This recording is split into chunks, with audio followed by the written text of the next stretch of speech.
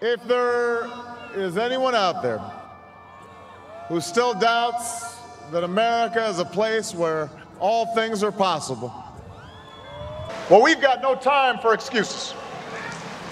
Not because the bitter legacy of slavery and segregation have vanished entirely, they have not. So I don't want to hear any more about how far we've come when paid public servants can pull a drive-by on a 12-year-old playing alone in a park in broad daylight, killing him on television and then going home to make a sandwich. If you have a critique for the resistance, for our resistance, then you better have an established record of critique of our oppression.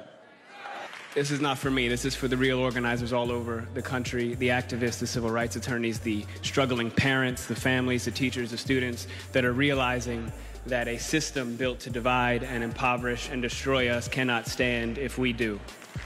So the more we learn about who we are and how we got here, the more we will mobilize. What we've been doing is looking at the data, and we know that police somehow manage to de-escalate, disarm, and not kill white people every day. So what's going to happen is we are going to have equal rights and justice in our own country, or we will restructure their function and ours. You talk about a revolution, most people think violence. You have to expect things like that as reactions.